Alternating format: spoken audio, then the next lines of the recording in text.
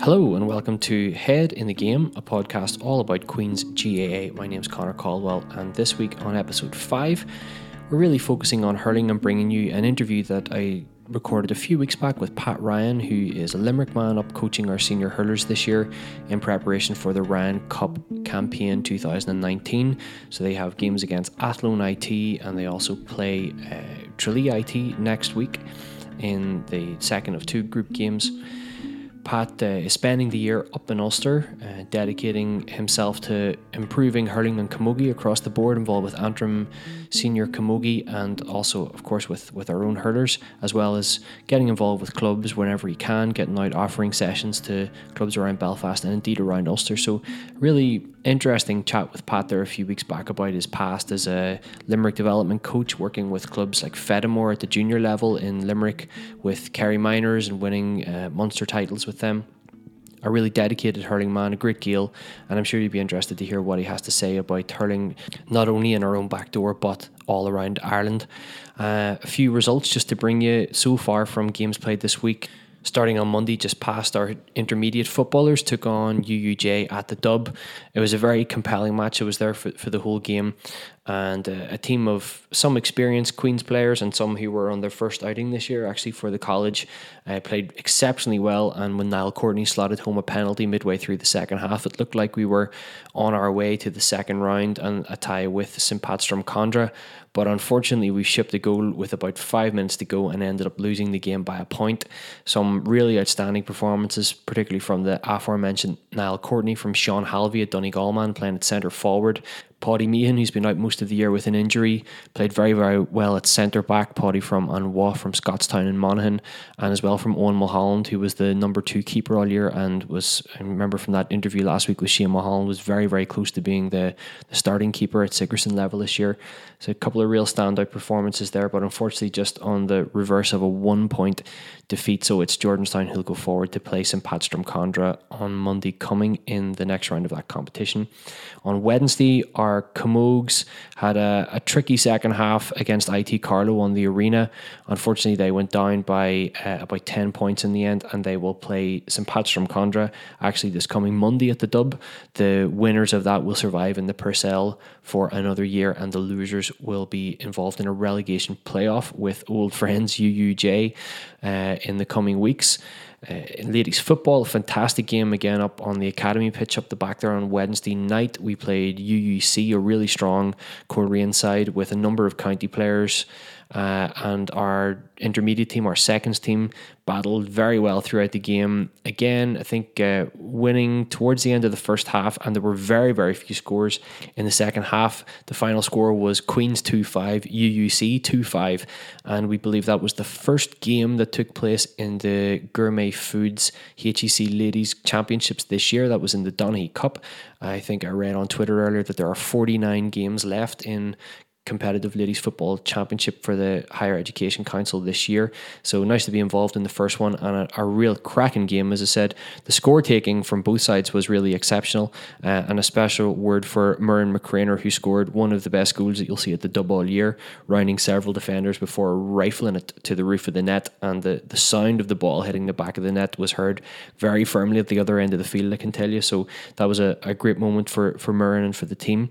So a couple of games coming up ahead of us in that competition over the next few weeks, and of course the O'Connor Cup getting underway next Wednesday, so we'll be talking a bit more about that on the podcast at the start of next week. Just to preview that really exciting first game against the perennial favourites for the competition, UCD, and that'll be on the Dub Arena next Wednesday at 7. So that was all the competitive action on the Dub this week, and I just want now to play this interview with Pat Ryan, and I really hope you enjoy it. Okay, so joining me on the pod this week is Pat Ryan. He's a coach with our senior hurlers from Knockany in Limerick, and he's just joined us in anticipation for the Ryan Cup campaign. Pat, how are you finding Belfast so far? Connor, how are you, Connor? I suppose it was a big move for me, but settling in now. I found November, December a bit hard to get going, but it's getting there now and really developing a bond with the Queen hurlers and enjoying it, to be honest with you. Tell us a wee bit about your background down in Knockany and I suppose how you came to arrive in Belfast. I suppose, look, hurling's my life. It's my passion in life. means an awful lot to me. I suppose I was involved in development squads in Limerick in 11 and 12, and I got transferred with Bank of Ireland down to Kerry, ended up with Kerry Miners. We won the Ireland and B title in 2013. Involved with Fedamore there a year or two ago, a junior club in Limerick. They won a divisional title, and my own club, a few county minor titles at my own club and senior league. So hurling's my life, full stop. I love the game, and as I say, I love Limerick hurling, but I suppose number one, I'm a hurling man, and I want to see hurling progress all over Ireland. And I suppose a big influence on me as a young lad in 1989 when Antrim had that big shock win over Offaly. It was just an iconic moment in hurling that I never forget. The neighbours were in my house watching the match, and it was like Limerick won that day. And, to see Offaly giving them a standing ovation, the crowd in the stand giving them a standing ovation. And, even after Ireland filing, the Antrim team stood in front of Hill 16. And to see that moment, I love helping the underdog. And Queens, I suppose, are underdogs. I'm involved with Antrim Camogie, they're underdogs. But I think there'd be great satisfaction if we work hard and achieve something. So I'm on a mission, really, and I'm determined to make it happen. Indeed. And so tell us a wee bit more about some of the teams that you've looked after in the past and some of the successes that you've had. Yeah, I suppose as I said there, I was involved with the development squads in Limerick, but I ended up being transferred to Kerry and we won the Ireland B title that year. So great experiences in Kerry, ended up over Causeway and Kerry, then the club down there with good success. And my own club won 2 county minor titles, Senior Hurling League, and with Fedamore there in Limerick, a junior title there 2 years ago.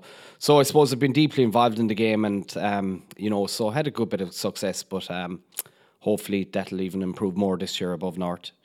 So in Limerick Junior Hurling, tell us a little bit about how the competition works, what's the structure, and what were the challenges that faced you when you came in to take over that particular team? Well, I suppose that particular team, Fedamore, they were a famous team in Limerick, famous senior hurling team years back, and the club, it struggled.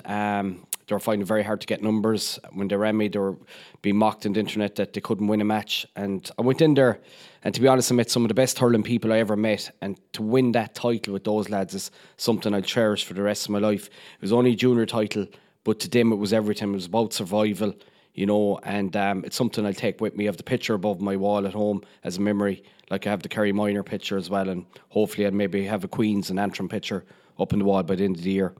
Let's hope so. Just to touch again on the Kerry Minor success that you had, what would be some of the specific challenges you would face in trying to get things going in Kerry in terms of hurling rather than maybe in your home county? Yeah, I suppose, look, that year it was very hard to pull players together. Club was number one. I remember the county champions at the time, they didn't want to train, they were doing the leave cert, but I said, the other lads are doing it as well. So I said, you know what, I'll work away without them. And I played lads from Killarney and Kenmare, which wouldn't be major hurling strongholds. We mostly had an under-17 squad, and we won the title. So it kind of laid a marker down there that, it's about commitment at the end of the day. But I suppose one issue, I only really could get my hands on them maybe once, twice a week max. And when we won that title, they asked me down there, should we enter the A? But I said, it's not a level playing field because Limerick might be training 4 nights a week, where we've only access to 1 night a week. So just not a level playing field. And I think some of the problems are like that up here as well.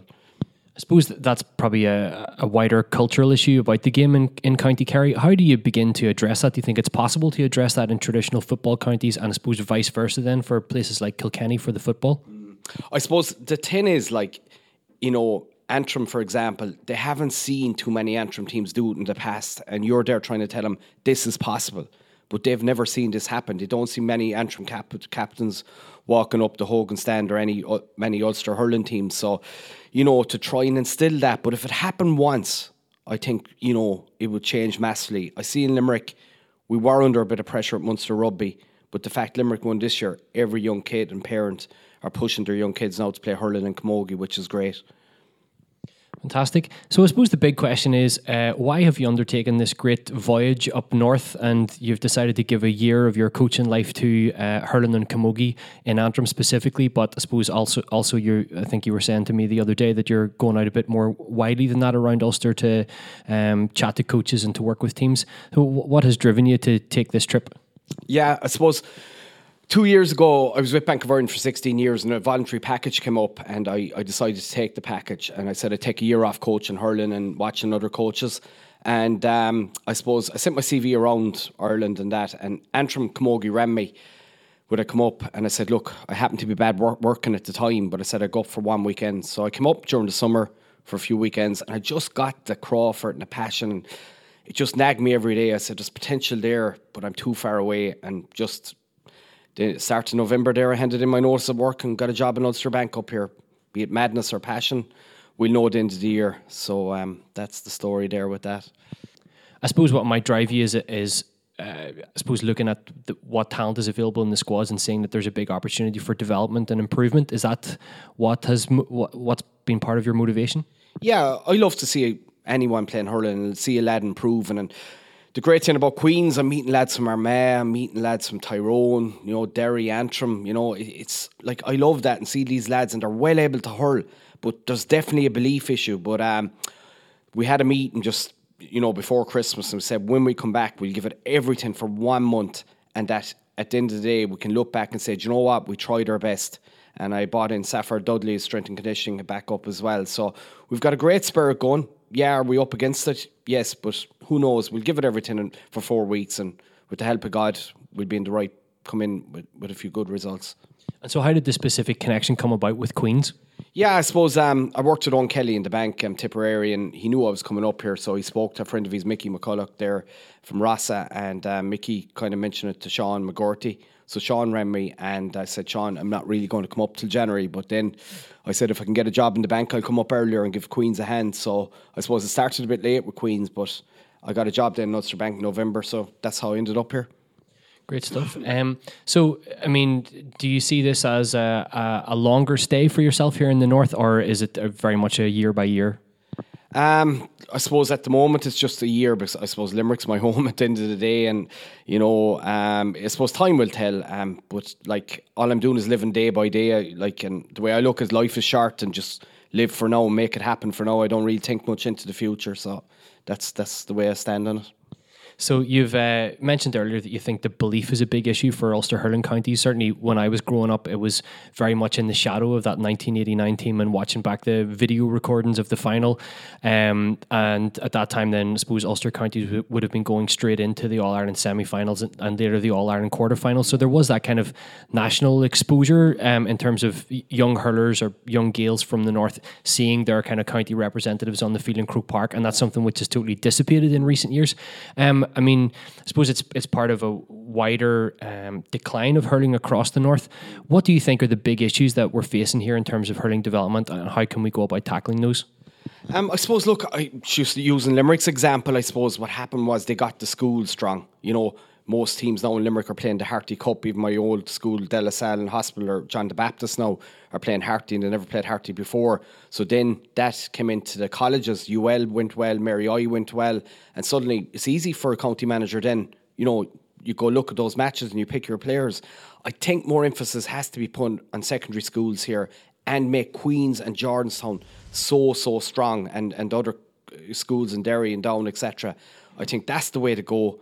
John Kiley is a policy, play your college hurling, I'll go watch it and join us when you're finished it. So I think that's a great attitude to have. I was even reading Seamus Flanagan's article, Limerick Hurler, yesterday, and he was saying that after playing for UCD, there was Kiley in the stand coming in, shaking his hand after it. So I think that's the way to go, in my opinion.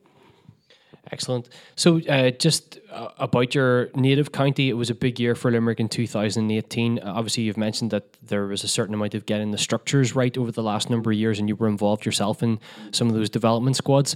What is the sort of short to medium term future for Limerick hurling? Are they going to be continuing to dine at the top table? I think so, and I think the big thing this year, look, there was 19 clubs represented. Before in Limerick, there could have been elements of politics involved. You had to be from a certain club, and I think the fact there was 19 clubs, it didn't matter what club you were from, if you were good enough, you were going to be on it. So my opinion is, if you look at Antrim even, for example, don't tell me you can't get 2 or 3 good players from St. Gall's, 2 or 3 from Lochiel, Sarsfields, etc. Bond those, get them bonded and unite. And there's no reason. That's what I'm trying to do with the Camogie, and even here with Queen's Hurling, the Armagh lads, the Derry lads, Down lads, etc. Pull together. These are the best days of their lives. It's the first time in your life you're a professional hurler because you don't have to work. I'm telling them that. So I'm telling them embrace it. I won a Ryan Cup in 97 myself with Eddie Murphy and Tralee, and it's something I cherish for the rest of my life, and I want these lads to win that Ryan Cup. I want to be part as a coach now with Who would be some of the key players for Queens that you'd be looking to I suppose, spearhead our challenge for the Ryan Cup? Yeah, look, I don't want to single out too many players, but Is that media training coming in there now?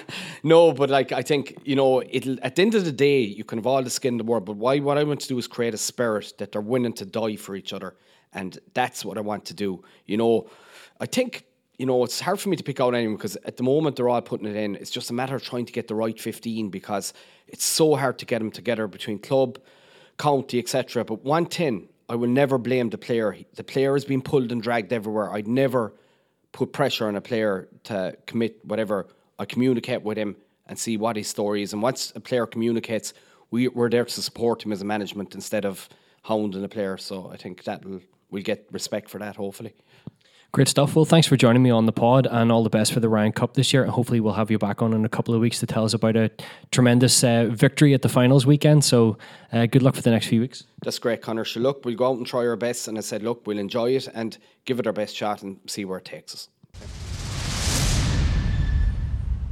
So, tá pod crealu iver cuig janta inish. Thanks very much for listening to this fifth full episode of Head in the Game. Hope you enjoyed that hurling chat with Pat Ryan. I'm sure you'll agree, a really interesting character and someone who hopefully will bring a lot of success to the teams that he's working with in the North this year. Just looking ahead to next week, I suppose we'll switch focus back to football.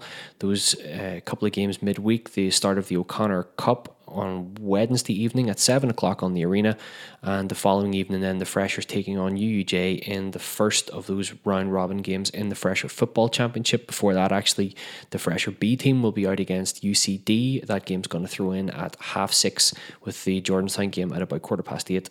So a big week of football ahead. Of course, we'll not forget the Camogie Purcell Cup game at home on Monday evening. I think throw-in is at 7 o'clock in that. Again, at the Dub, we play St. Pat's Drumcondra, and as I've said earlier in the pod, that's a pretty crucial game for Purcell Cup status, so we'll be hoping that Joe Baldwin and his team have the girls ready to go in that very, very important game. Just a few things off the field to mention, that at the end of February, we'll be honouring the 60-year Jubilee Sigerson Cup winning team from Queens, which of course included many greats who went on to win All-Irelands with Down and to represent their counties at the very, very highest level. So a very, very special evening in store for all Queens. And just to announce, I suppose, at this stage that we will be recording something of an oral history of the 58 Sigerson Cup winning team on the evening with Jack Devaney, the chair of the Past Members Association, chairing that, and he'll be chatting to some of the heroes of that team and hearing their stories and what it was like playing football at university level all the way back in 1958. And I think that's going to be a really special moment for Queen's GAA. Only a few weeks after that, we're going to be looking at the restoration of the Macaulay Cup and instituting a women's version of that particular competition where a team of past members faces off against a team of current students. So plenty of opportunity to get involved if you're a recent graduate.